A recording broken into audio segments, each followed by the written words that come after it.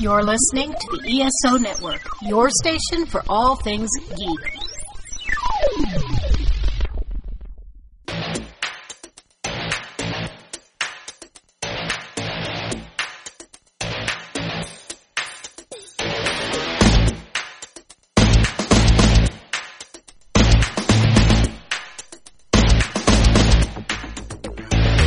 Needless Things Podcast.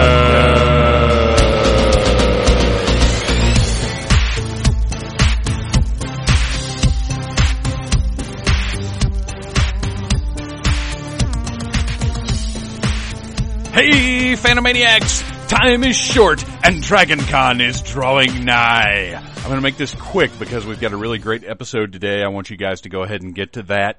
But I have sponsors to mention because some stuff I'm doing at DragonCon. I have sponsors for it. Whose F is it anyway? Which I've already talked about on the site, which we'll go into more detail in during this episode. But I want to mention Stardust and Insurrection Atlanta, your one-stop shop for adult alternative lifestyles. Do you need dildos? Do you need sexy lingerie? Do you need fancy stiletto heels with patent leather on them and spikes and things of that nature? And do you need products with which to vaporize or burn your tobacco products? Then go now to Stardust or Insurrection and purchase these things. Mention the Needless Things podcast, and it's not really going to do anything for you. But come out to Whose F Is It Anyway at DragonCon, and we will have many, many prizes from aforementioned adult novelty stores. Also, I want to mention BelligerentMonkey.com. You guys know Jay. You've heard him on the podcast tons of times. He's one of my most valued panelists. BelligerentMonkey.com, sponsoring Whose F Is It Anyway, doing a lot of great artwork for the event. Really going above and beyond as far as I'm concerned. So check out BelligerentMonkey.com. Go buy some awesome pop culture art. He's got a ton of talent and a really good eye for making cool things for us nerds. And finally, a triple sponsorship. It's crazy, but that's right. You're going to want to check out Zenescope Entertainment. What? Yes. The people who make the Snow White comics with the titties on the front. Those guys. Check them out too, because they're also sponsoring my big game show. And guess what? I'm reviewing their titles now. I'm on their official reviewer list as part of this whole deal. And I just put up my review, which will be 2 days ago to you guys who are hearing this now. I just put up my review of Grimm Fairy Tales 101. And I went in expecting some kind of like brainless TNA nonsense tangentially related to fairy tale stuff. Instead, what I got was a very competently written adult fairy tale, like young adult comic. It's not, I use the word adult, but I mean that in a way to suggest that it's not a children's comic. It's really more of a young adult comic, which is not something I'd had a lot of experience with. But the point here is the storytelling is really clear and concise, and there were no panels where I had trouble figuring out what was going on, and I was able to follow the story. But Grimm Fairy Tales 101, it's a jumping on point for the new paradigm of the Grimm Fairy Tales world. And I gotta tell you, if you're into fairy tales and you're into good storytelling, you should check this thing out. I surprised myself by saying this. This is not bullshit. This is not because they're sponsoring me. Because if it was garbage, I'd tell you it was garbage, and if they yanked their sponsorship, so be it. You know how I roll. This is a cool comic, man. I dug it, and I'm looking forward to the next issue. So check out my review on needlessthingssite.com. It was this past Wednesday the 13th. Wednesday the 13th. It was the post. So check that out, and I'll be reviewing more of their comics in the future, and I'm excited about it. And they told me, like, if you want to be on the review list, you've got to review at least one comic per quarter, and I'm going to be doing more than that, because I'm excited about checking these things out, man. And I don't know, the rest of them may not be as good as Grimm Fairy Tales, but I dug it. So, on to today's deal, now that we've got that business out of the way. Oh, more business real quick. You can download the Needless Things podcast from iTunes and listen to it on Stitcher. You can stream it from needlessthingssite.com. Blah, blah, blah, blah, blah. That's all the places you can find it. And please go check out needlessthingssite.com, where we cover movies, music, wrestling, toys, and all sorts of pop culture that is interesting, hopefully, to the people who are listening to this show. All right, today's episode. It's not that I didn't think it would happen. It's just that it's so exciting that it did happen. Today I talked to the guys behind the Dragon Con American Sci-Fi Classics track. Gary Mitchell and Joe Crow are two of the nicest guys ever, and I go on and on about that. And again, I'm not bullshitting. I do it because it's true. You guys know how I am. I'm not gonna blow smoke. These guys are amazing. They like what I do. They have done a lot for me as far as Dragon Con goes. So it's an honor for me to have them on the show. We have a great conversation about their history at Dragon Con, which I was curious about. This is a good one because I was genuinely curious about what was going on. I wanted their story, and I got it, and it's really cool. And there's more. Like, at some point, I would love to do another one with these guys, maybe after Dragon Con, and talk about how everything went down and whatever. But this is a really fun, awesome episode. It got me excited for Dragon Con, and I think it'll do the same for you. And really, that's all the intro you need right now. I've got more stories to tell, but I think I'm going to save them for the next episode. And I might even have one more Dragon Con related episode after our next one, which I'll go ahead and tell you right now. Surprising absolutely no one. We will be doing one focusing on the puppetry track with my lovely co-host, Mr. Bo Brown. So that's going to be really cool. I'm super stoked about that one because puppetry, like cosplay, is another one of those things that I feel like there's so much I can learn about it. That's going to be cool, but we're specifically going to focus on what's going on at Dragon Con. And then I think one more episode after that, and it hasn't actually been determined what that's going to be yet. So hang in there, and here's Joe Crow and Gary Mitchell of the American Sci-Fi Classics track.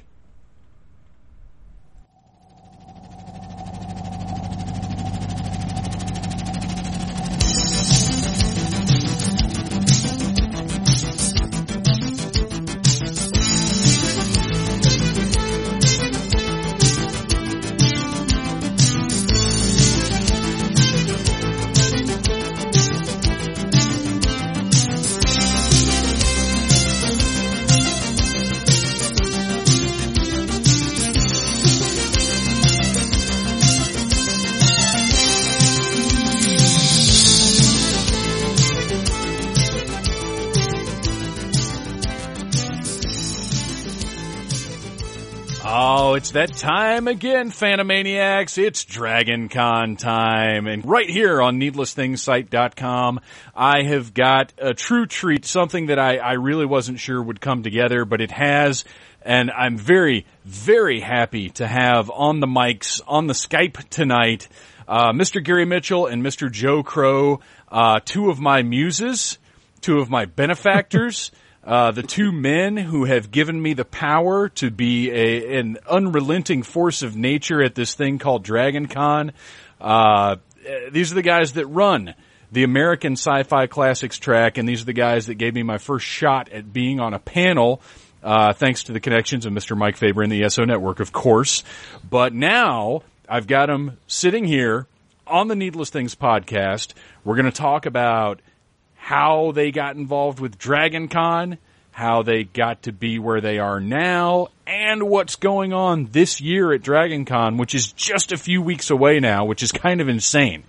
But first, let me introduce the men. First of all, Gary Mitchell, welcome once again to the Needless Things podcast. It's always a delight to have you. How are you doing tonight, sir? I am doing very well. It's very, very good to be here.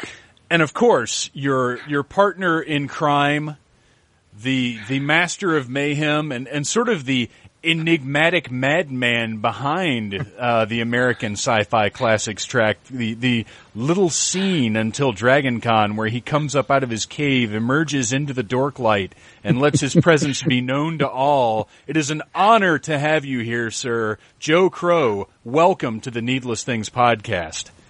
Hey, thank you very much. Out of the dork light and into all your hearts. That's right. I can feel the love. I can feel the love. I can feel it right now. I almost expect you to call him the Blowfield of Dragon Con.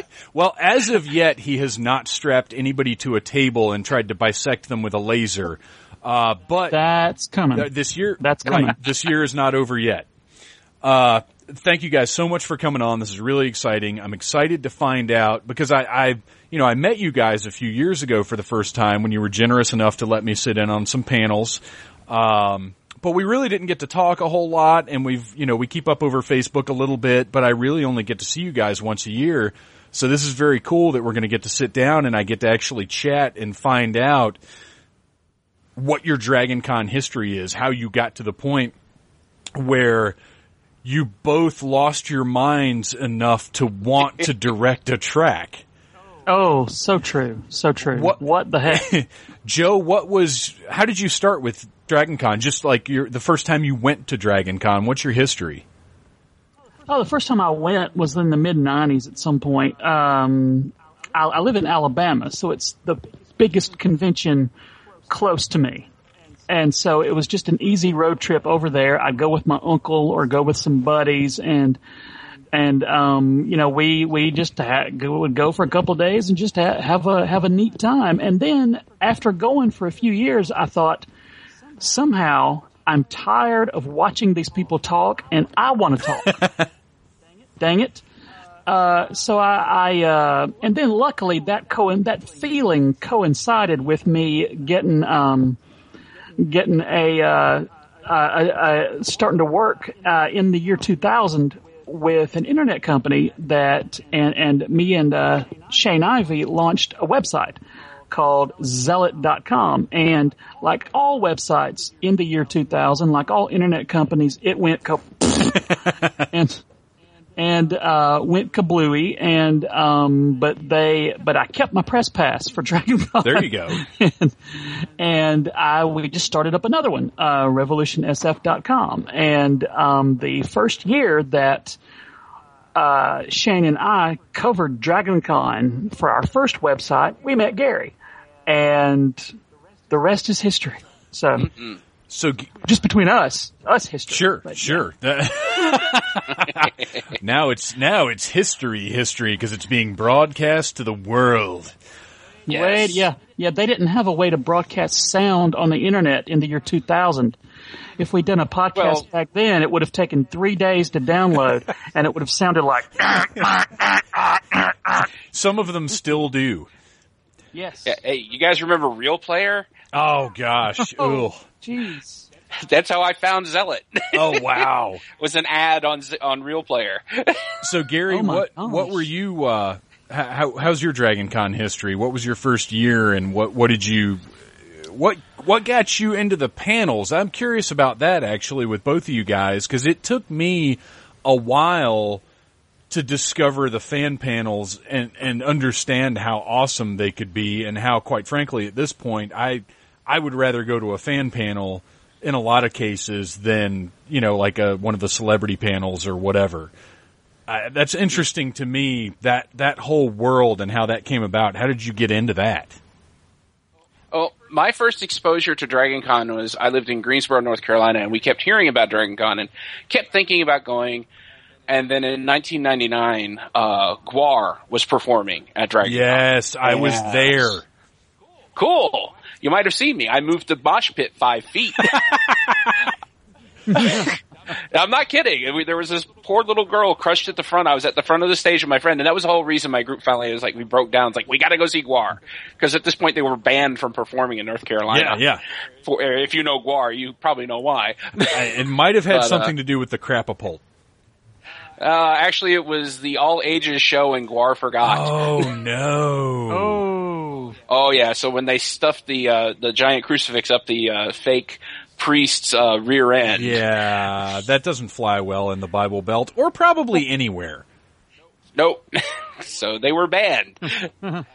So my friends and I were like, okay, we've got to go see Gwar live. We have to. We've been talking about it for ages. And it's at a con we've been talking about going to, so we went. And it was a ball. I mean, this was the year there was like 14, 15 bands at Dragon Con, which they still do a lot of bands, but not like they used to. Yeah, that was the big year, I think, because didn't the Misfits play that year also? The Misfits were the next year. That year they had the Michael Bruce Group, which is basically Alice Cooper's band without Alice. Okay. But yeah, I have a T-shirt still. It's a tie-dye T-shirt that says Dragon Stock and has a list of all the bands. Oh wow! The year that the Misfits played, didn't Jerry Only also wrestle? Because I saw him. Yeah. Yes, he did. I saw him wrestle, whoever it was, but I saw Jerry Only wrestle that year. I didn't go to the Misfits concert, but but I went to Dragon Con Wrestling, and I saw him wrestle, and I also talked to Glacier that year, and that was awesome. Yeah. Well, and that was it. That was when the Misfits were involved with WCW. They'd been coming out with Vampiro. And Jerry Only ended up having a cage match with somebody. I don't remember who it was. But yeah, that was a big thing at the time. That was right around 2000. Yeah, I know. In fact, I think Glacier wrestled Jerry Only. I think that was why he was there. Okay. But still, yeah, absolutely. Yeah. Yeah, but there was this poor little girl at the front of the mosh pit who couldn't have been more than 4.5 feet tall and 80 pounds soaking wet, and she was getting crushed. So I just threw my elbows back and shoved to make some room for this poor girl, and then all of a sudden I looked and I was like, there's 10 feet of open air behind me now. That's awesome. You hulked out on the Gwar crowd. Yeah. That's fantastic. I wish I had not lost that shirt, but I think my girlfriend threw it out because it smelled so bad. No. She's like, you gotta wash this. I'm like, it'll ruin the memory. All the fake blood will be gone. Right, fake blood and all of the other body fluids that Gwar likes to produce. Yes. So we went, we had a ball, and so we made plans immediately to go the next year. And I'd fallen in with Zealot at that point, and I went to one of Peter David's talks. It was Peter David, the lady who wrote the book all about Vulcan, and one other writer. And they were talking about Enterprise was about to start. And I threw out a question of, why do you think the writing on Voyager has been so bad? No, you didn't. Because I was that guy. Oh, wow. Because none of them were Voyager people. And I said, now there's this website called Zealot.com which put up this ad, this fake letter from Lucas and Rick Berman saying to the fans, screw you. Yeah. We're going to do what we want. So wait. You asked an incendiary question and threw a plug in? That is fantastic. For a website I didn't even write for at the time. That's amazing. Yeah, and I actually got a serious answer, which was nice. Peter David said, look at the writers, look at the producers. You'll notice they're the same names. Well, Peter David is not one to mince words. No. And so the panel ended, and I'm walking out, and these two guys come walking up to me, and they go, hey, that website you mentioned, I went, yeah, Zealot.com, they're great. And they went, that's us! How freaky. Our minds were blown. I mean, that was our first year that we were there, and someone had heard of us. And so naturally our goal was to take whoever had heard of us and make him work for us for 15 years. So, so far so good. That's awesome. Yeah. So we ended up going out and going to dinner, and a friendship was born. Yeah. So from there, where did you go from there? Because there had to be, you guys had to get more involved with the scene. Because my personal Dragon Con experience is, I went and partied a little bit back in, I think, 94 or 5 was the first year that I went. And, the first few years I went, first of all, I didn't go several years in a row. I went every couple of years or whatever. I partied a little bit, and then I started discovering the fan experiences, and then I started discovering the celebrity panels, and then I started, for me, it was a little bit at a time. I started to discover the different facets of Dragon Con, and it took me up until probably about 5 years ago, 5, 6, gosh, no longer than that, just several years ago, to really be like, all right, this is my thing. I've got to get a room. I'm going to stay here the whole weekend, and I've got to figure out how to participate in these people talking about things. So Exactly. what was did you guys have a similar progression? Were there specific like panels or events that you remember that were like, oh, I want this? There was there still is the track that covers the current sci-fi TV stuff. Mm-hmm. And then there's the comics track. So those were the two ones that I gravitated to the most just as a fan. And those were way easier to get into than the big ballrooms where the celebrities were. So generally I would gravitate down there toward those guys and saw a ton of people that I that in the comics and stuff like that I read and enjoyed, like Len Wein and the guy that drew Man-Thing in the 70s. I saw a panel with him, and I got I think I straight up walked up to the director of the Sci-Fi Fantasy and Media track and said, "Hey, do you have space on a panel?" And then I ended up going to do it. He said, "Well, I think I do. Come back in an hour for this other panel." And then I didn't come back. So then he finds me the next day. I went and did something else. And he finds me the next day and goes, "Dude, I wanted you on the panel." So I'm like, oh my God. And that's the first panel that I ever missed, the first of many. And then after they started up an American Sci-Fi Classics track with a person whose name I don't even remember, and she said, "Well, I've got this opening Sunday afternoon, and I don't know what to do." And I think me and Gary were hanging out by that time, and I said, "We've got some ideas." So we did a couple of things, and I remember just off the top of my head, I said, "What if we do Data Geek? Like a dating game for geeks?" And she goes, "That's a funny idea." And I said, "Okay, let's do it with no notice."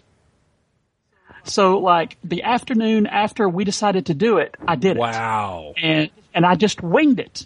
She got people to come in and I winged it. And Gary, were you there for that? I missed that one. I came in later with Stump the Geeks. Yes. But a year later, she left, and the new classic track guy, Ron Nastrom, came on. And Hi, Ron. Hey, Ron. Yeah, Ron is this goofy guy who has been involved in fandom since the 70s, literally. And he has so many stories. And meeting that guy and cause he was in the same boat as the classic track lady before, he didn't know he had space to fill, and we had ideas. And so we ended up pretty much programming most of the classic track, between Gary and myself and Ron, for several years. We weren't officially a part of, we weren't officially volunteers. We just helped out Ron. Sure. And we were on panels because we liked talking in public. and that's how it all started. And Ron just sort of passed the baton to me and Gary a couple of years ago, kind of like Johnny Carson to David Letterman. So here we are. Yeah. Yeah, for me it was I started writing for the website, and Joe managed to get me a press pass. And I found out that the sci-fi literature track is where I got my first in. Oh, okay. Yeah. And I started talking because the lady who runs that panels track was going, "I need panels to talk about this, this, this." And I went, "I can run my mouth." Exactly. Let me run my mouth. Pay attention to me. Love me. Yes. Yes. Yes. Like every stand-up comedian, love me.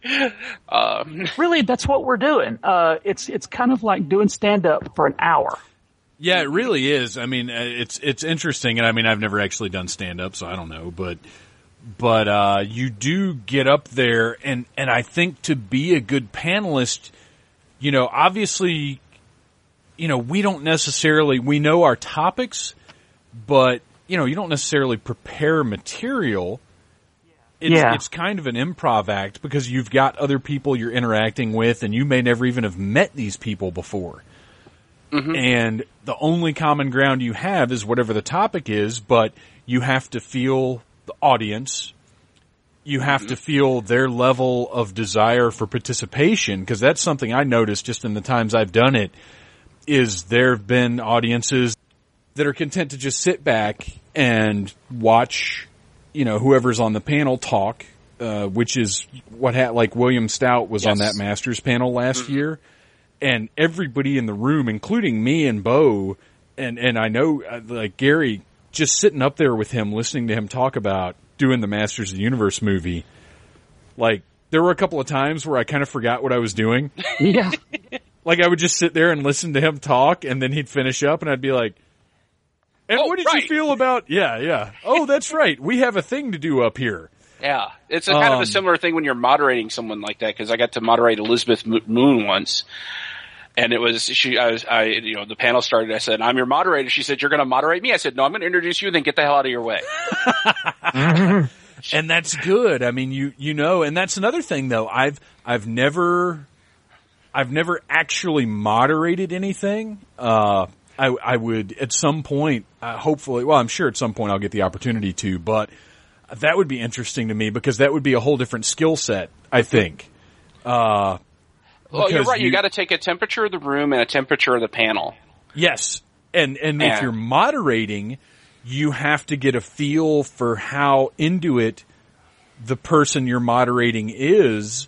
And I think it's probably your job a little bit to get them into it. If they start off a little cold, I think you have to warm them up a little bit too. Like, that's got to be a fascinating experience. It really is. The weird thing is that being on panels is just kind of a microcosm of all the stuff that you can do at DragonCon. In a way, to me, maybe it's all the stuff you could do at DragonCon kind of smushed into one thing. That may be how I feel about it. But yeah, getting to speak to people that you've seen on TV and movies is just the tip of the iceberg as far as just the crazy fun stuff that you can do at DragonCon. And I've gotten to do it. I know, Gary, you've gotten to do it. We've been on panels with famous people. How did that happen? We were crazy and said yes. See, that's the thing. They want people to do things, and we both raise our hands and go, ooh, ooh, ooh, Mr. Katea, me. Mm-hmm. And I started doing stuff with the sci-fi literature, and then I started poking Joe, going, are there any places I can go? Any other places I can go? And he said, come over to the Sci-Fi Classics panels. And I said, I don't know. And he said, trust me, you're on the panel. I can make room for you. Yeah. It really, go ahead. Oh no, you go ahead. It really is who you know. Well, and it is, but the thing that's important, and if anybody listening wants to get on panels, wants to interact with people, just know, like, just talk to these guys. Don't feel like, don't be intimidated. Don't worry about, and after panels, go talk to the people that were on the panels, because you know what? The people that were on the panels because they like talking to people.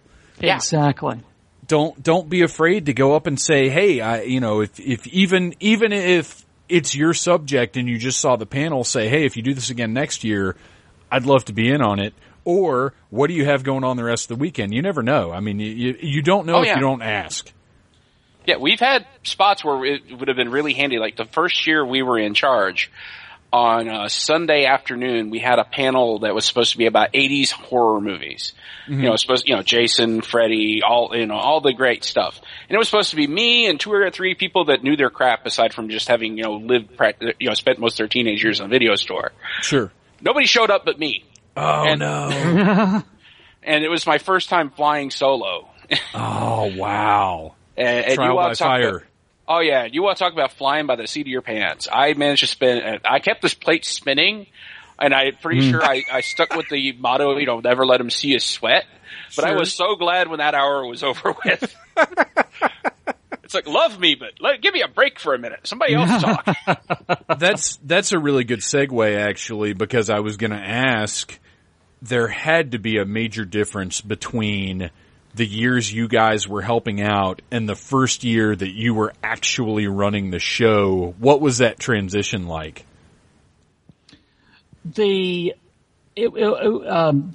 first year that we, the two of us just sort of had to, the ball was sort of dropped in our laps. Ron was not feeling well. That was his last year as a track director. He just had he just needed a couple of sick days. And so the track still needed running. And, we talked to the grand poobahs and said, hey, we can do it.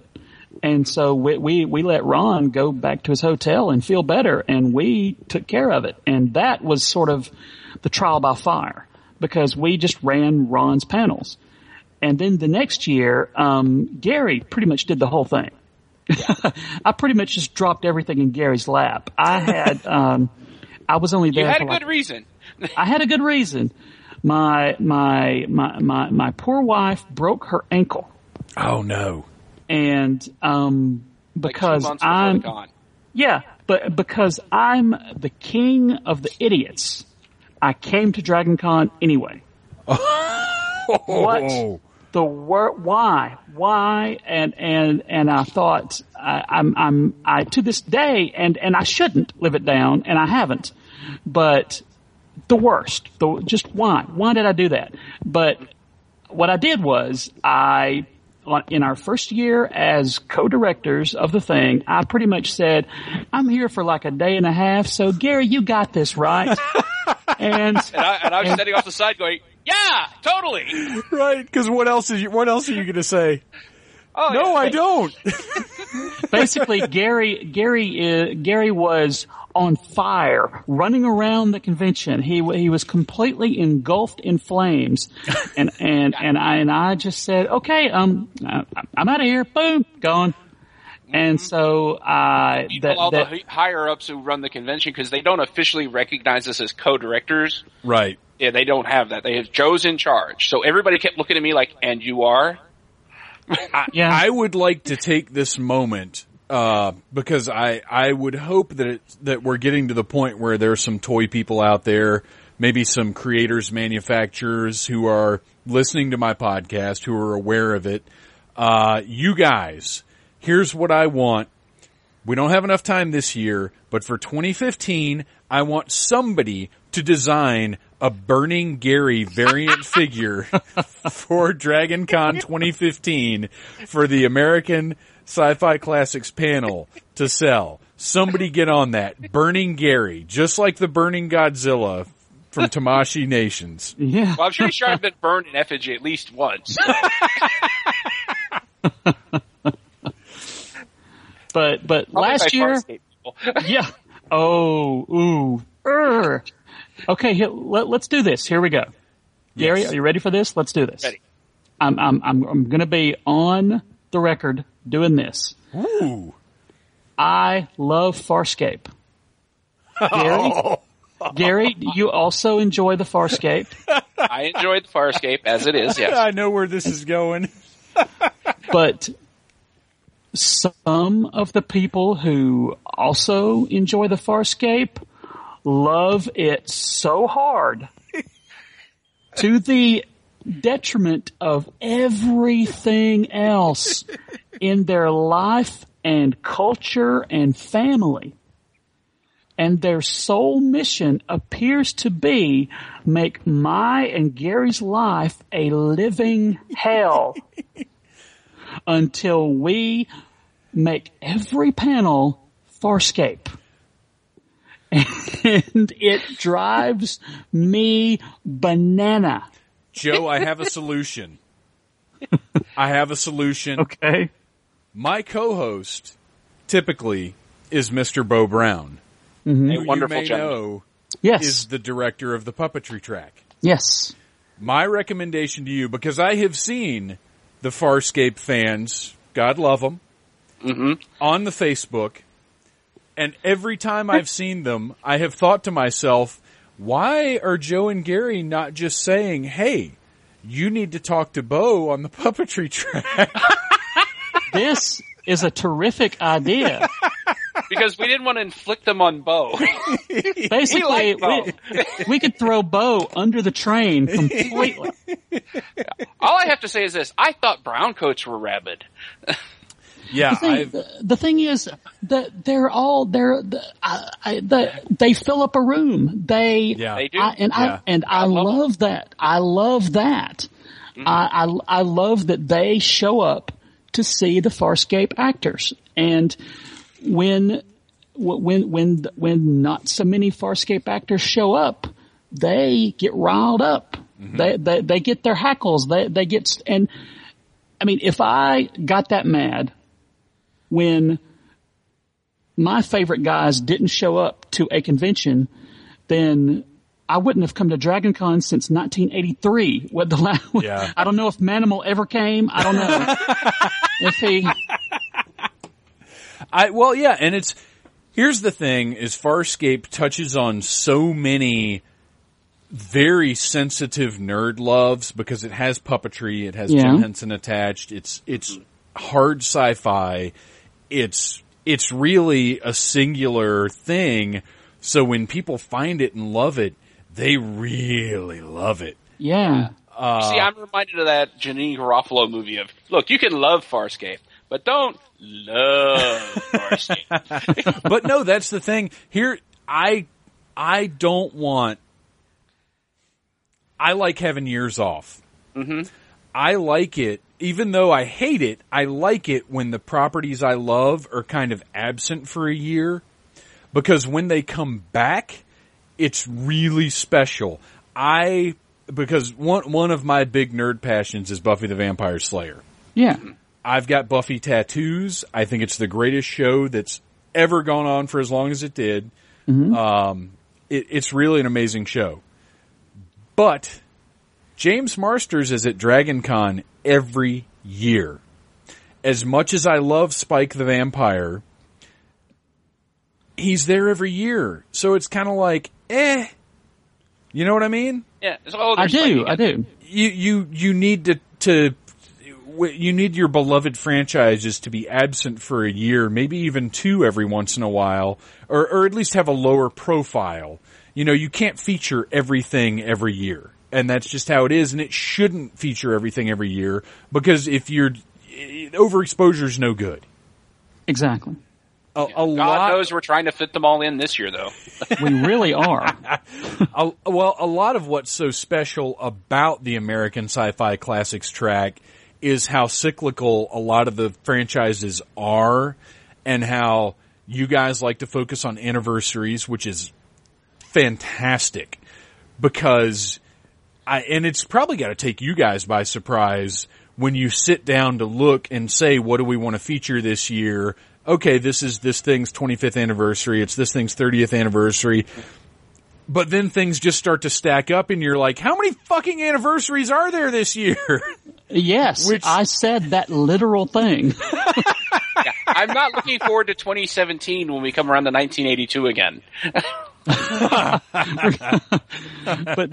1984 was a crazy year for everything, and I didn't know it in 1984 because I was 14. I didn't know how great things were. Well, sure. I did. I saw them all. I saw all those things, but here they come around, and I want to do something, but we only have Friday, Saturday, Sunday, Monday. and Monday doesn't really count. Monday really doesn't count. Yeah. But we're cramming stuff in. A couple of days we may have to, and this is something I didn't know that we could do, but we can start early. Oh wow. And we can start at 8:30. And I may have to do that a couple of days. Sure. And now it's going to be tough on people, but because at DragonCon, yeah, I mean at DragonCon, some people stay up 3, 4, 5. Some people don't go to sleep. Joe, I have no idea what you're talking about. Yeah, I know. I feel the same way. The best time of the con for me is wandering around the Marriott at 3:00 in the morning and taking pictures. Yes, it is such a cool vibe at that hour. No, yeah. It's interesting what you said about being 14 in 1984, and It is, when you look back at that era, the 80s, there's just this kind of melange of awesomeness. Like, I don't attribute years to things, it's just 80s stuff. Yeah. But you guys have to nail down, like, okay, this is the year that these things happen, because I get to look back and just say, okay, there was Back to the Future, and there was Aliens, and there was, and just kind of go through everything. But you guys are like, okay, this is the year this happened, and that happens to be this year, so we've got to do something. Yeah. And now one thing that a lot of folks may not understand about being the track directors is we don't actually, pay the actors to come. We don't, and by we I mean me and Gary. Sure. Yeah. We don't pay them to come. We don't go get them. And it's really not really up to us who comes. Mm-hmm. And if it we have was no up to, control over that. I mean, we can suggest, and we can, and we can throw out ideas, and but it's in the end, it's up to the Dragon Con, basically like the Vince McMahons of the Dragon Con, and the Stephanie McMahons and the Hunter Hearst Helmsleys, those type of authority figures of the Dragon Con world are the ones who are going to bring in the talent, so to speak, if you'll allow me to continue that analogy. Please do, because I believe that analogy will fly well here. That analogy is excellent because Stephanie is pretty much the one in charge now. Exactly. In both your metaphor and in reality. And actually, real quick with you guys, I want to take a second to mention, I feel like the last 2 years, Dragon Con has done nothing but improve. I was just talking about this with a friend of mine earlier today, and I feel like with the regime change, and it was fantastic before, but I don't know that I've ever seen a shift in power that has resulted in so many positives. Yeah. I really feel like, and I don't know her name, but I really feel like, because I think last year was the first year that the lady that is in control now technically is in control.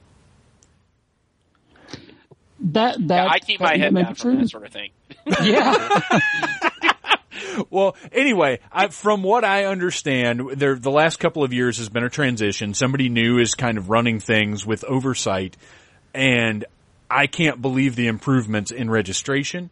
I can't believe the improvements in programming, the organization, even just the Dragon Con staff last year was noticeably, I mean, these have always been wonderful people, because that's the thing to remember about not only like the staff, not only the security guys, but you guys, this is all volunteer stuff. Yeah. It's all fans doing these things because they love this stuff. Mm-hmm. And I feel like it's always been just this wonderful pool of people working really, really hard so that nerds could have a great weekend. Yeah. And over the last 2 years, I feel like that has just gained this whole new direction almost. I've just been really impressed with what's been going on with Dragon Con. I think it's more fantastic than ever. And actually, it's getting to the point where I'm almost a little concerned that it's too fantastic, and I don't want us to end up in like a San Diego type situation. Yeah. I was just about to say, that's what keeps, I think, Dragon Con a better convention for me, and heads and shoulders above the Wizard Worlds and the Comic Cons and all this, is that it is fan run. Dragon Con has one paid employee. Right. And that's a lady who sits in the office all day and answers email and stuff. So, I mean, it's driven by people with passion. And that's what makes the product so wonderful, is that everybody involved, they're getting paid in personal satisfaction. Mm-hmm. And I don't think there's any better form of payment, unless you, of course, don't actually have, right, unless you don't actually have another form of payment incoming at the same time. And then there can be problems. But that definitely provides the best results. I agree. Dragon Con is just, it's supposed to be fun. It's just fun. There you go. So yeah, I mean, there's a reason people call it Nerdvana and Nerdy Gras. Yeah, I love Nerdy Gras, and I was actually enraged a couple of years ago. A certain gentleman who is usually at Dragon Con, whether as a guest or not, a certain gentleman used Nerdy Gras, which I had first heard in conjunction with Dragon Con, because Dragon Con is the only true Mardi Gras-like scenario. There is no other con that is a 24-hour party from Thursday evening to Monday evening. Thursday. Nothing. Well, I know I know Wednesday. Last year, Wednesday was the new Thursday. This year, people are probably going to be down there Sunday night or something. I don't know. Holy crap. Well, maybe we will have plenty of time to do all the things we... Yes, yeah. Once Dragon Con encompasses an entire week, yes. I'm sure you guys will be able to get all your panels squeezed in. Oh, yeah. I've been showing up on Wednesdays for like about 4 years just because I like... you really? Yeah, because, I liked Wednesday as come in, unpack, and settle down from the trip, and that way Thursday I'm fresh and ready to go. See, that's how I feel about Thursday. I've only been doing Thursday for the last couple of years, and Thursday... I do have to be careful because I need my Friday runaround. Now, once they open up everything on Thursday during the day, that'll be a different story. But I need Friday during the day to go to the dealer room, check all that out, to walk around to the famous people room, which I will never ever remember exactly what the Hall of Fame, is that right? Walk of Fame, yeah. Walk of Fame. I can never remember Walk of Fame. I just call it the famous people room. I go to the famous people room. Yeah. But I get that stuff out of the way. I call it my sober Friday. And then I proceed into the weekend and drink according to how many panels I'm on. Ooh. But this year, thank goodness I don't do that. This year, that drinking is going to be minimal. Let me tell you, holy cow. You guys don't even know. Well, you do. That's the whole problem. Yeah, actually, we do. yeah, you definitely do. And I'm putting you on another one right now. Oh boy! And it's on the one hand, I'm like another one, and on the other hand, I'm like, yes, thank you, Joe and Gary, my benevolent nerd masters. Don't worry. In about 10 years, we'll pass the baton to you. Stop that. That is not funny. Well, by then, maybe Mrs. Troublemaker will have picked up a hobby of some sort and will, you know what? By then, I'll be making millions of dollars every year anyway, and I'll just send her to Vegas when it's time for Dragon Con. Exactly. But, so, speaking of this year, what have you guys, how has this year been different for you guys? I feel like it's really, really cram-packed, but at the same time, you guys, is this your fourth year? Third. Or third year? This is third, yeah. Okay, but, first year was the panic and everything on fire because Joe was... Yeah. Right. Was burning Gary. Yes. Yeah, because Joe was indisposed. And last year was the first year of, we got Joe here the whole time and we found our sea legs, I think. Okay, so this year, you kinda... I can't imagine you ever get to a point where it's totally comfortable, but you probably have a little bit of, you pretty much have as good a grasp on it as you're probably going to have. What's happening this year? What's right now in your minds? What are you just like, this is going to be really exciting? The big thing, the big celebrities that we have coming are Will and Holly from Land of the Lost. Oh, nice. And I could not be happier that I actually am now Facebook friends with Will from Land of the Lost. Oh, wow. And it weirds me out to see Will post on Facebook. Oh, my gosh. And so he's super into it. I Facebooked him to say, hey, this is your 40th anniversary. I'd like you to come to Dragon Con. And he goes, wow, it's been 40 years. Well, I'm definitely coming. And that's fantastic. So Dragon Con hooked him up, him and Holly. And, And he had said at one time that he was going to try to get some more Land of the Lost people, but that's up to him. I don't know. It may be surprise time when he gets here, but at the same time, even if it's just Will and Holly, dang, that's still Will and Holly. Yeah, that's great. And I've got to think, like, you never know how hard it's going to be to get anybody, even if you're Will, thinking, oh, this is going to be very exciting. This is cool. 40th anniversary. I'd love to get some of the other people. And then it just doesn't work out. The other people are working or not available for one reason or another. Like, there's so many different factors that go into, I mean, think about how hard it is just to get 4 or 5 guys together to play like Dungeons and Dragons or video games or something. Yeah. Or even, gosh, forget that, getting them together. Think about how hard it is to get several of your buddies together online to either do a podcast or play a video game or whatever. Exactly. Yeah. Well, last year I was desperate for us to get some Babylon 5 people because it was their big anniversary. Yeah. And we managed to get, the first year we did this, we had Mia Furlane and Bruce Boxleitner. And then last year I don't think we had any Babylon 5 people. Nope. It seems like we seem to get the big anniversary guys the year before the anniversary. So that's worked out. Like if right now, if people would say, "Hey, what about Babylon 5 people?" and you should have been here 2 years ago, man. Boxleitner and Furlong were here, but and they were great. Gary had to wing it on a panel until they showed up. Oh wow! Okay, this is one of my on fire moments. Do it. I'm running around like a chicken with my head cut off. On fire. On fire.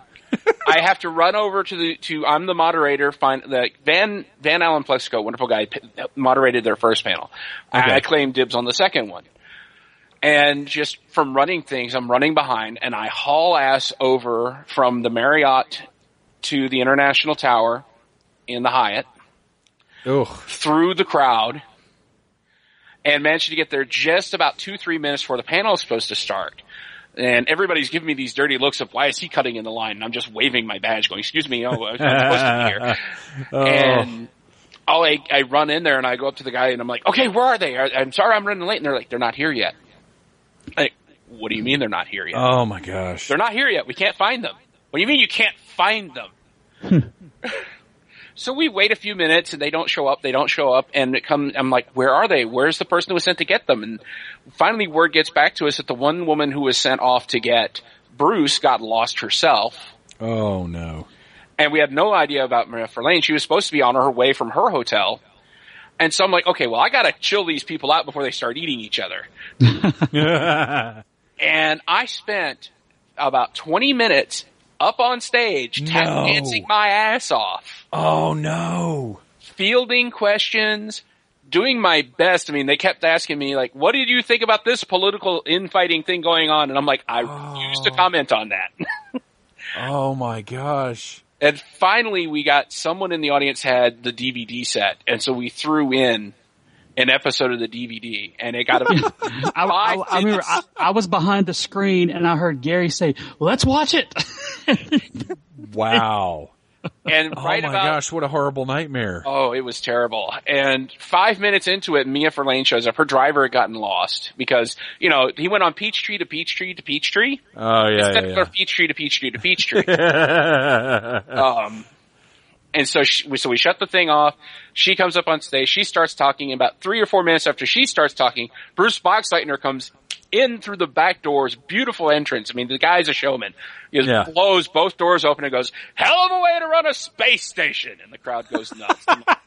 I have a picture of myself with the two of them afterwards, and you can still see the faint remains of the panic in my eyes. Oh, I'm sure. What happens in that situation? Because I haven't seen that before. Because I mean, everything is very tight at DragonCon. Like the scheduling is very important. There's allotted time for everything. So there was just some miscommunications. Someone mistold Bruce when his signing was supposed to end. And then the person who went to go get him got lost because it was apparently like their first year and they were using the back tunnels. But what do you do when you've got a 45-minute panel and 20 minutes of it is gone before the people get there. Do you just have a 25-minute panel, or is there any leeway to go over? There's the half-hour gap between panels, and so we were able to snag about 10 minutes of that. Okay. And we worked it out with the people, the upper Dragon Con schedule people, and they let us run long. They were very understanding. I can't remember the guy's name. I wish I did. The guy was wonderful. He was a beautiful human being. He had a panic attack look on his face when someone in the audience suggested, "We'll just take over the next panel." I went, "Sure," and he just gave me this look and I went, "No, I'm kidding."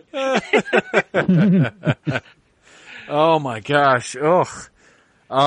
Joe, have you got any similar panic attack situations? Even if it wasn't moderating a panel, anything that's really kind of set your teeth on edge or made you tremendously nervous in that way?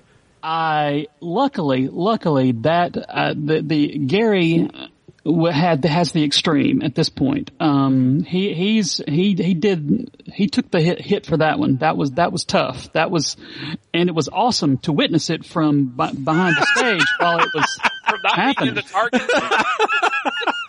I mean, I was having a ball watching Gary, but now, really wish there was on video so I could see it, and then the rest of the time I'm very, very glad there is no video.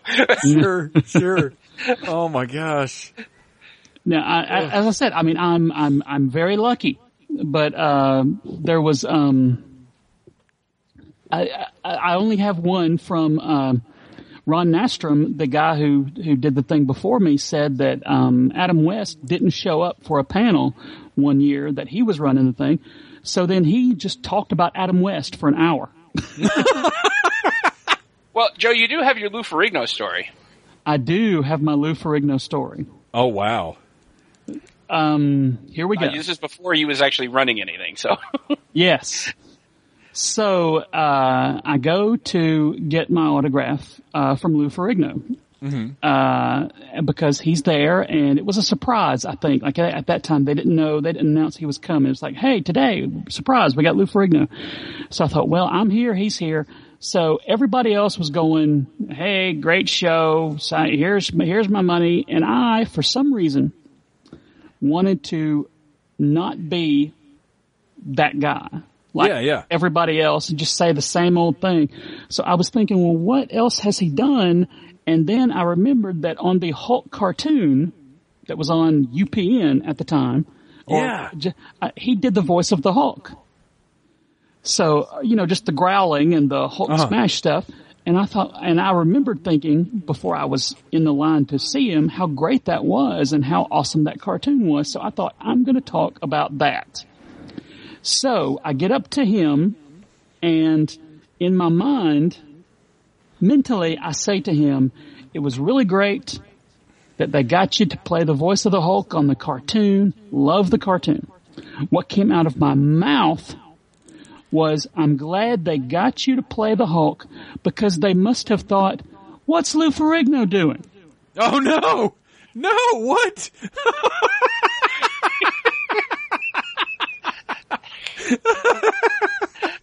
I said this to Lou Ferrigno. Oh, no. Within reaching distance. Oh no! And now you're running the tracks. Yeah, and now the track that he would be on if he did panels, which he doesn't. And now I say maybe I'm the reason he doesn't. I don't know. He's like, I don't want to have anything to do with these people. But wow. But he it ended very cleanly. I was not murdered. He didn't crush me like he had every right to do. He shook my hand, and there was that grip of steel that told me I could rip your arm off right now. Oh my gosh. But I meant nothing by it. I love Lou Ferrigno. and now he doesn't do panels, and I realize now, don't be that guy. Oh, yeah. Just take your autograph and so maybe that was how it started. Maybe I realized, okay, if I can't be that guy in line, at an autograph signing, I'm just going to be that guy running the programming track. You know what? Your comment came from a good place, though, because that was a golden age of Marvel cartoons, because that was all the spawn, like the X-Men cartoon spawned. Or I guess Spider-Man and X-Men were on right around the same time, and then the Hulk cartoon came out of the same stuff. Like there were these amazing cartoons that were specifically based on long runs of Marvel comics. Yeah, I mean, I get your comment. You were right. It just didn't work. It's one of those moments where you can see the words coming out of your mouth, and you go, "No, no, no!" Yeah, your arms don't actually push words back into your mouth as you're trying to grab them. That happens to me a lot. I realize now maybe I should just let Gary talk to every famous person. And so far so good. I have managed to survive since then. Even though I've met other people who have been on TV and movies, I've not pulled a Joe, as my friends now call it. So far so good. We'll see if I make it to this year. Along with Lee Majors last year. Lee Majors, the dude he was like everybody's granddad. The guy was so awesome.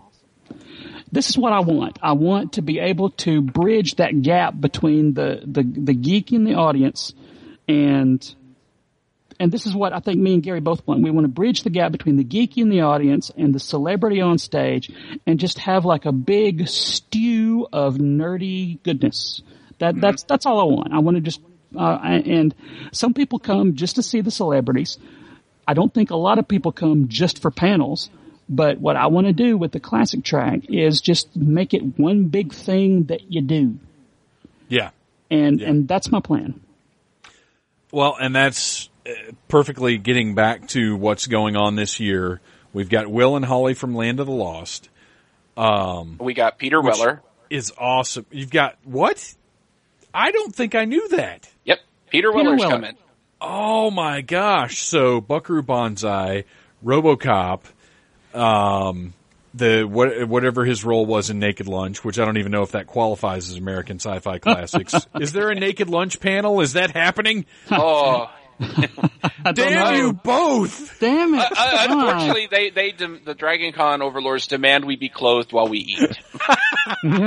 So we're not going to have the Julian Sands Peter Weller Naked Lunch panel.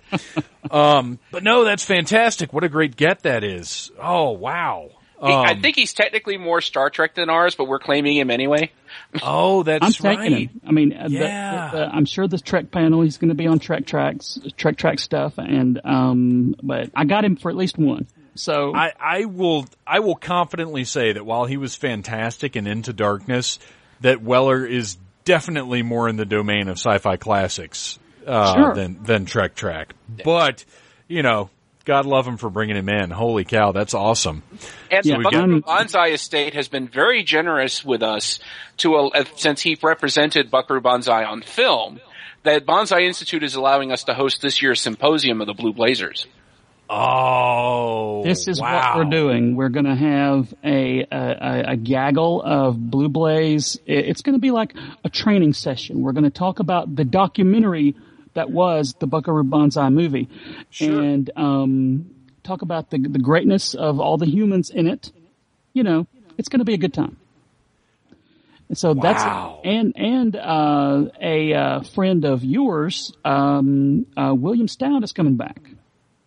Really? What is Mr. Stout going to be involved with? I got a couple things. That he signed up for, and one of them just happens to coincide with an anniversary. Conan the Destroyer.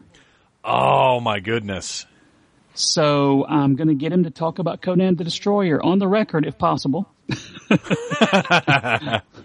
So there's and the rest of the stuff, there's so many anniversaries of things this year. Ghostbusters is the big one, a big one, I think. And the Never-Ending Story turned 30 this year. Kolchak the Night Stalker turns 40. Yes. Troma Productions turns 40.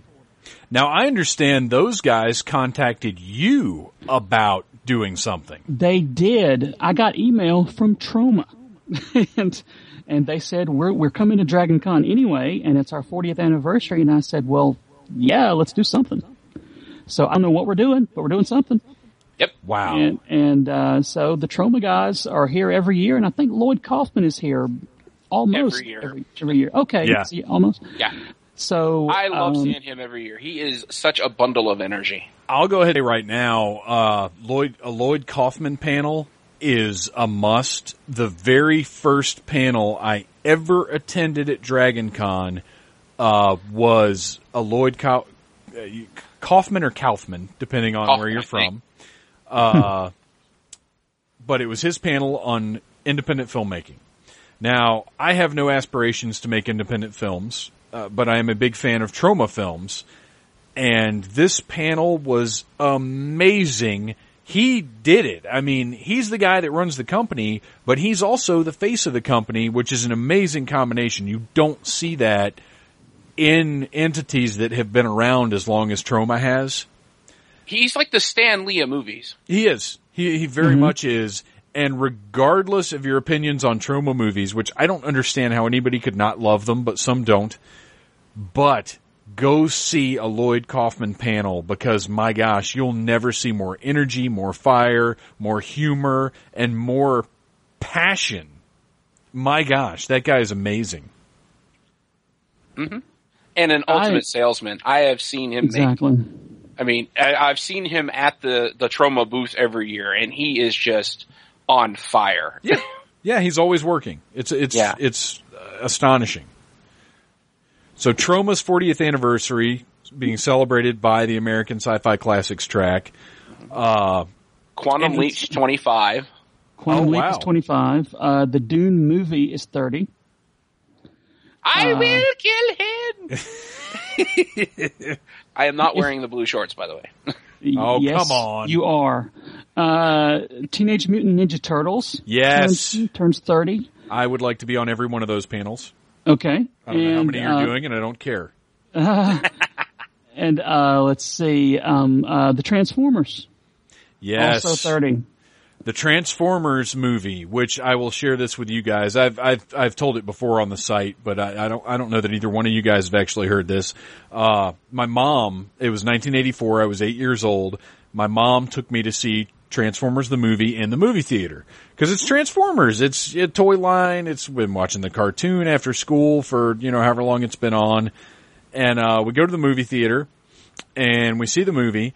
And the movie's going along, and Unicron comes along, and Spike is in the spaceship, running from Unicron. Things are blowing up, things are being eaten, things are being destroyed, and Spike says, "Oh shit!" And I thought, "Oh no, it's over. We're going to have to leave because he just said one of those words that I know Mom and Dad don't approve of," and I was like terrified. Because this movie's incredible. I've never seen anything like it. It's this beautiful animation up on this gigantic screen. It's the cartoons I love in a movie theater. I mean, there had literally been no experience like it up to that point.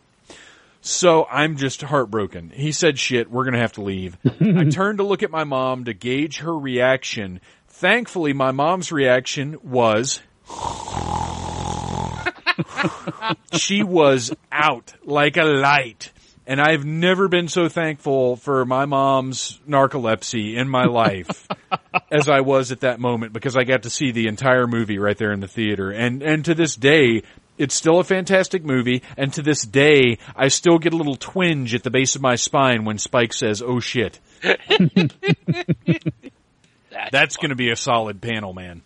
Have you shown it to the kid, to Little Troublemaker yet? I have, and I had to sit down with him beforehand because he's seen, like, this is an interesting thing. When I was a kid, I remember going to see Wrath of Khan, Return of the Jedi, Supergirl, Transformers the movie, and I got to see all of these really exciting movies that I love so much, but I didn't get to see the Avengers or Captain America or Thor or Pacific Rim.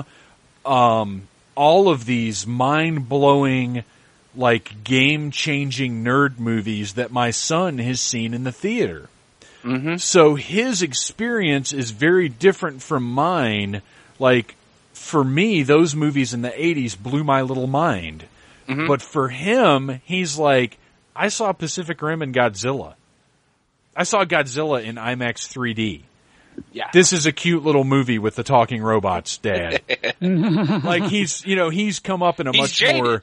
Well, not only has he come up in a much more geek-oriented environment, just because of me and who I am, but our culture now is much more accepting and encouraging of that kind of stuff. So it's everywhere. He gets to see incredible stuff almost literally every day. So it's a different experience. So when I go and show him, like we took him to see Wrath of Khan in the theater a couple of weeks ago, and he was kind of like, eh. Yeah. Because, I love Wrath of Khan, but when you're a 6-year-old kid, Wrath of Khan compared to Pacific Rim, I never got so angry as I saw some millennial, when Into Darkness came out, I saw some millennial write this basic article about how Wrath of Khan was not really that good a movie, and if it came out today, no one would like it. I was just like, I am going to find you. That is ridiculous. I'm going to track you down. That's just crazy pants. Although I do sometimes wonder, and not about Wrath of Khan, because I think that's a fantastic movie regardless of era, but I do wonder sometimes about the things that I love and how much nostalgia is impacting that love. You know what I mean? Yeah, I am fully aware of my nostalgia filter. Yeah. Well, the classic American Sci-Fi Classics track is the nostalgia filter. Yes. That's what we do. That's all we do.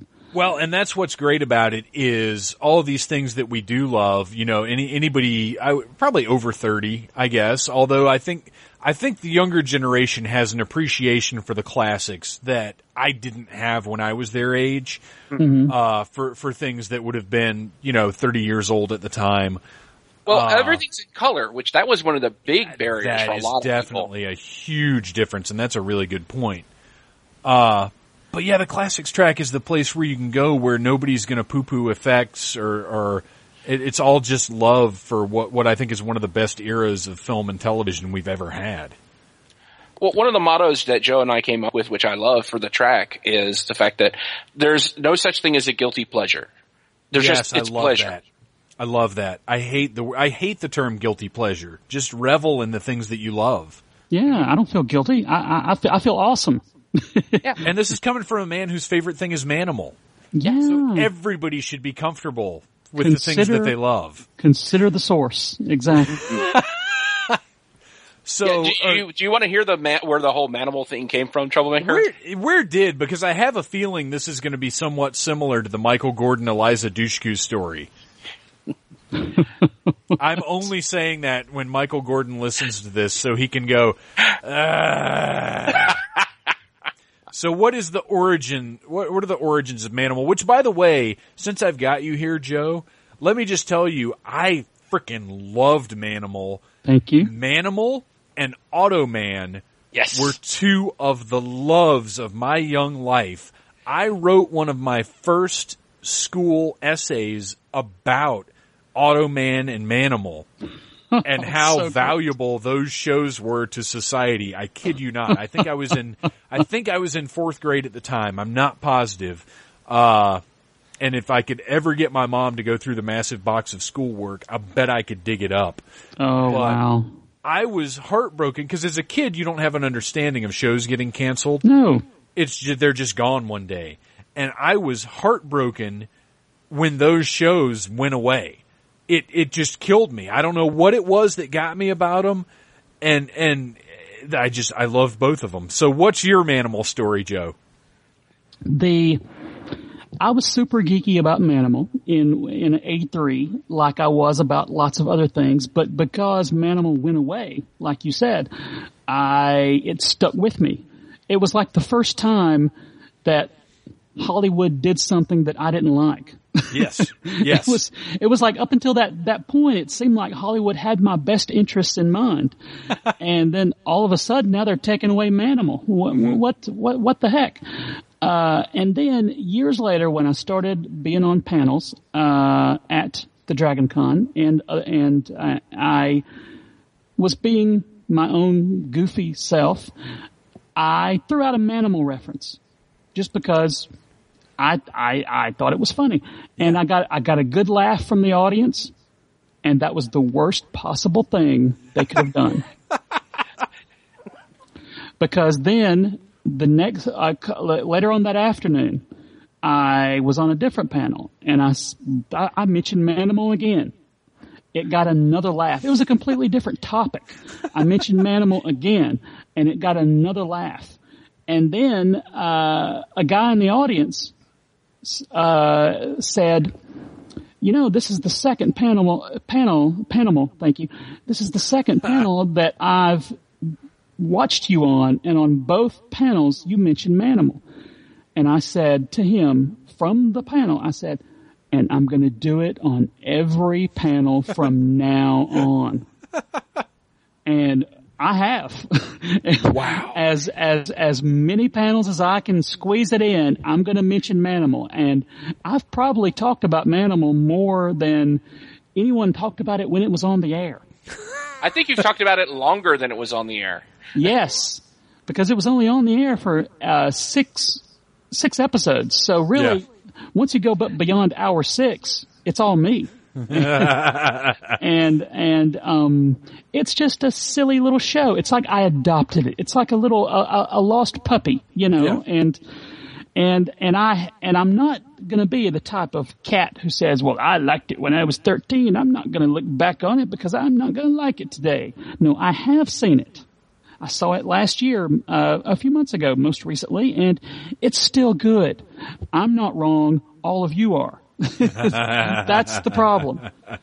No, shows like that from that era, it's good stuff. It's all good stuff. In its way. In its own way. Well, and that's the thing is there's good stuff about everything, man. I mean, anything can be appreciated. Anything has fun or good qualities. Like, it's all what you find in it. And if my wife sums it up. She says, I think she sums it up really well. She says, "I support the unsupportable." So there you go. I think that's it. I got to have a T-shirt of that too now. But that's wonderful. Stuff. That's a very solid motto. So, before we wrap it up, is there anything else about this year that you guys want to point out? We've gone down a pretty good list of guests and focuses for panels and anniversaries, and it's pretty jam-packed. Mm-hmm. We're literally running from 10 in the morning till 10 at the night, and we're still trying to find room for about 3 more panels. Yeah. And on Saturday night, going beyond 10 at night. Yes. Saturday night.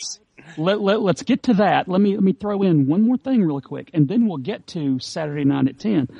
Saturday night at 7, Match Game in the 25th Century is coming back, hosted by Gil Gerard himself. Because that's got an anniversary this year. Who, unless I'm mistaken, insisted upon hosting it. Yes, he did. So originally, he was supposed to be on the panels, and he basically took the mic from Ron. And what do you think you're doing? Exactly. So now Buck Rogers himself hosts a game show on our track, and last year I really felt like I stuck out. Yeah, last year I put it at 5:30, and he tells me if you had put it an hour later, I could have gotten the entire cast of The Next Generation. Oh, what?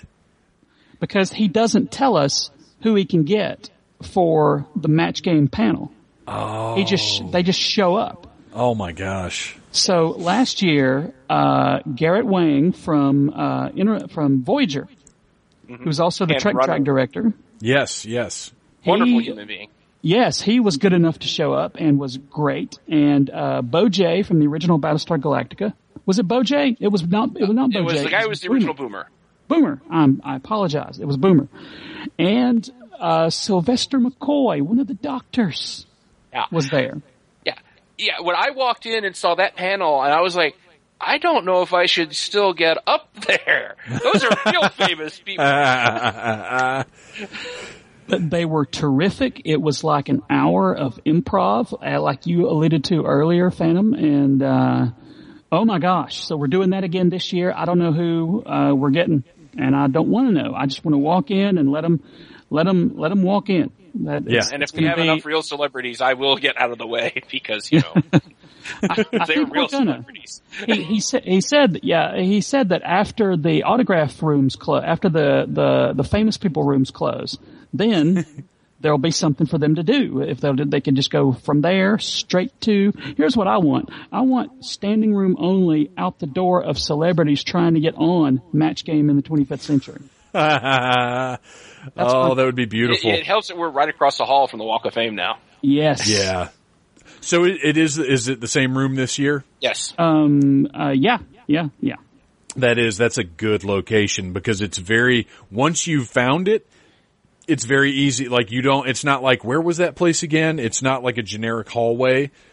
It's a good spot right in the middle of the Marriott. Mm-hmm. The only downside is it's a little too close to the bathroom. Yeah. But once you're in the room, it's not a problem. It's when you're going to and from the room. I'm sure you guys will invest in some appropriate air fresheners to just hang outside the door. We have gallons torches. of Hulk cologne. Yeah, Yes. Hulk cologne can handle it too. I think so. Hulk cologne can handle anything. Ugh. But let's do this. Let's talk about Saturday night at 10 o'clock. Mr. Saturday night. First of all, what in the world were you guys thinking saying that I could have Saturday night at 10 o'clock until dawn? We needed some sleep. Just put him in there. He'll do something and we can go get some rest. I lost a bet. I believe that 100%. What happened, and this is obviously you guys know the story, but for the listeners, and this is the first time I've talked about it directly on the podcast. Saturday night at 10 o'clock, I, myself, and Miss Lady Flex from Les Exoflex will be hosting a game show that is not appropriate for human consumption. Yeah, we will be checking IDs at the door. Yes, we will. I cannot encourage anybody to show up for this because it's going to be repulsive and off-putting. Think The Gong Show, but instead of doing acts of their own thinking and desire, we're going to be pulling people out of the audience, and we're going to be assigning them selections of erotic fan fiction from the darkest corners of the internet to read aloud as best they can. There will be prizes. This is sponsored by Stardust Atlanta, which is a local shop that specializes in the sale of adult-oriented items. They have what one of the young ladies there describes as jiggly butts for sale. You can keep those in your house and do whatever people do with jiggly butts. I use it as a towel rack. Yes, I'm sure it's a towel rack. They also sell jiggly racks there, now that you mention it. Sponsored by Stardust Atlanta, and we're going to have 3 judges. I'm not going to announce the judges yet because they're very exciting and they're very mysterious, and I've got to save something for the last podcast of the month before DragonCon. But we will have 3 judges that will be judging the presentation. We'll have different categories. We'll have best deadpan presentation, which I don't think is going to last very long because nobody is going to make it through one of these things with a straight face. Well, it is slash fiction. Yes. Yeah, yes, it is. And it is going to be filthy and nauseating. And it's going to be something like you've never seen before. This is a full production. We're in the planning stages now, and I have actually been arranging to do a dry run so we can get timing down and everything. So guys, I want to go ahead and put this out there right now. I'm not fucking around. If you show up at 10 o'clock in the Sci-Fi Classics track room, Whose F Is It Anyway is going to blow your mind. But after Whose F Is It Anyway, because these guys told me 10 o'clock until dawn is Phantom Troublemaker's power track.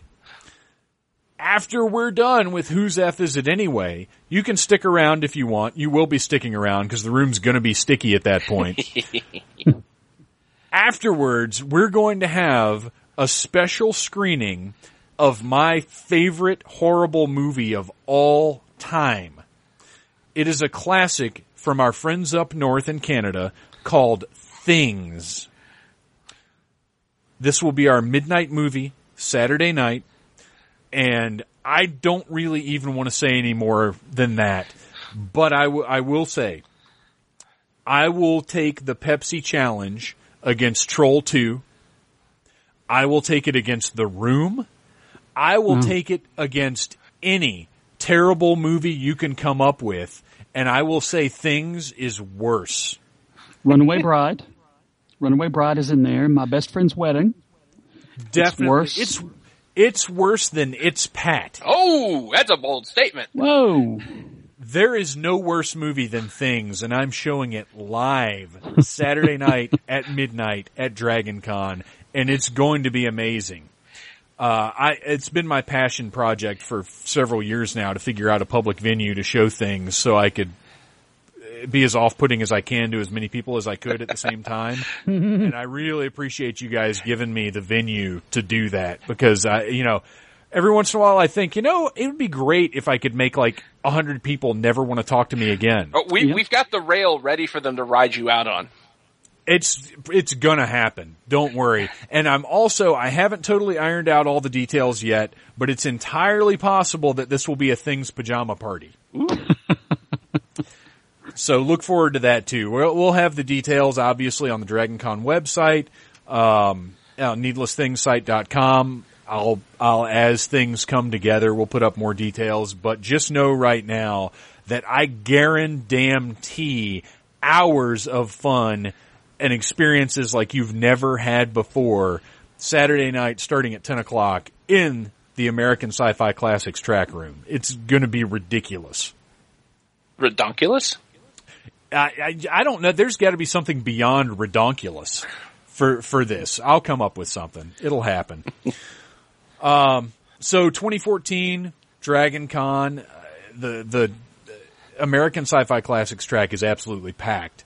Without even considering the absurd things that I'm offering, you guys really have, I almost feel bad, one, because you've got some really cool and classy stuff happening. Two, I'm gonna have to follow Gil Gerard in whatever he comes up with. Mm-hmm. I'm not comfortable with that concept at all. But it's just, I'm so excited about this year, and you guys are, really the biggest reason for that excitement. And I really appreciate that, and I really appreciate you coming on the show. Are there any last thoughts you want to get out there before we close it up? Why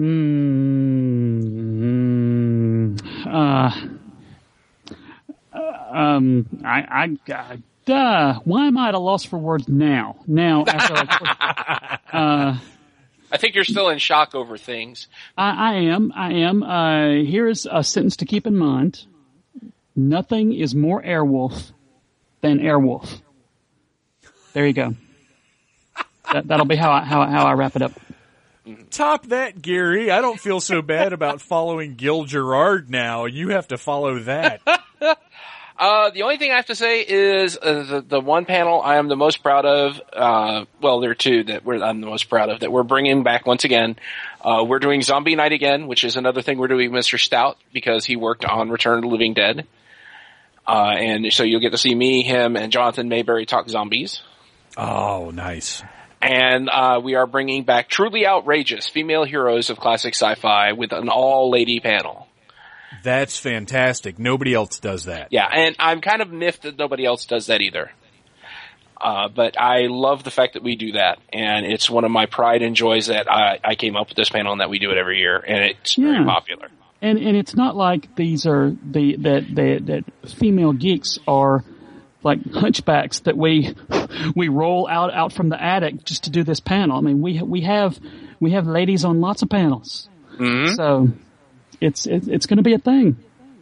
Yeah, it's just that you have decided And that's the thing, is there is more than enough female-centric stuff, particularly from the 80s. Oh, yeah. That deserves the spotlight. Exactly. And the fact that you have ladies talking about it, that's exciting. And it's been good panels in the past. I mean, you guys, I feel like you have a flair for fan panels like nobody else has.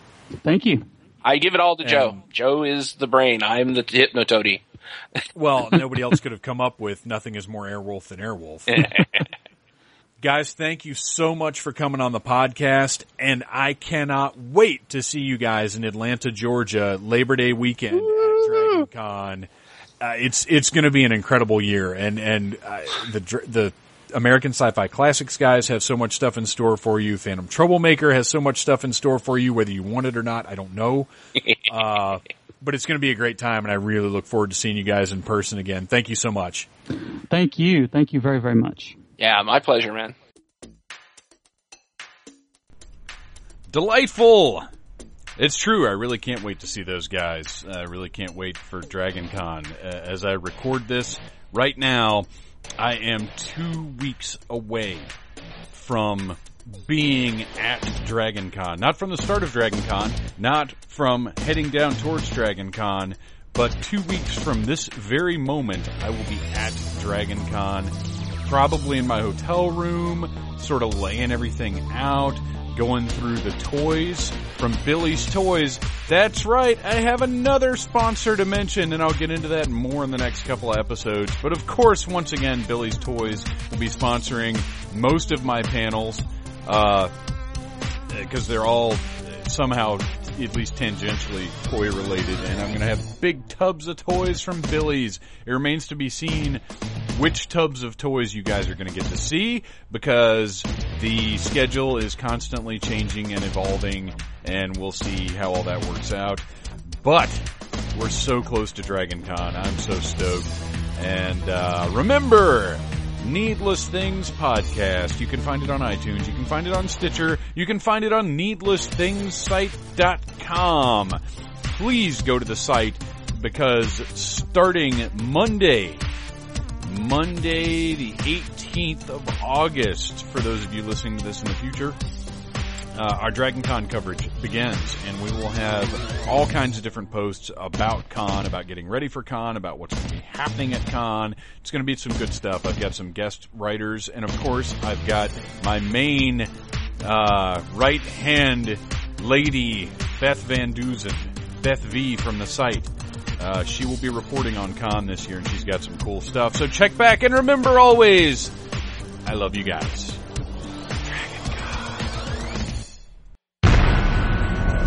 This has been a broadcast of the ESO Network, your station for all things geek, classic, current, and beyond. Be part of the crew at ESONetwork.com.